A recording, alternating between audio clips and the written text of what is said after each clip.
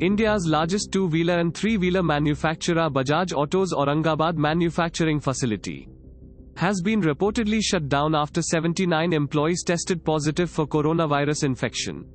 After a month-long shutdown, Bajaj Auto had reopened its plant at Aurangabad in Maharashtra on April 22.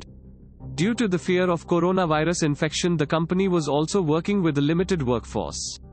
The Aurangabad plant handles a bulk of the exports of motorcycles and three-wheelers for the company.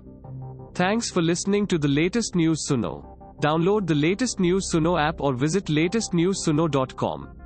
Subscribe to our podcast on Spotify, iTunes or Google Podcast.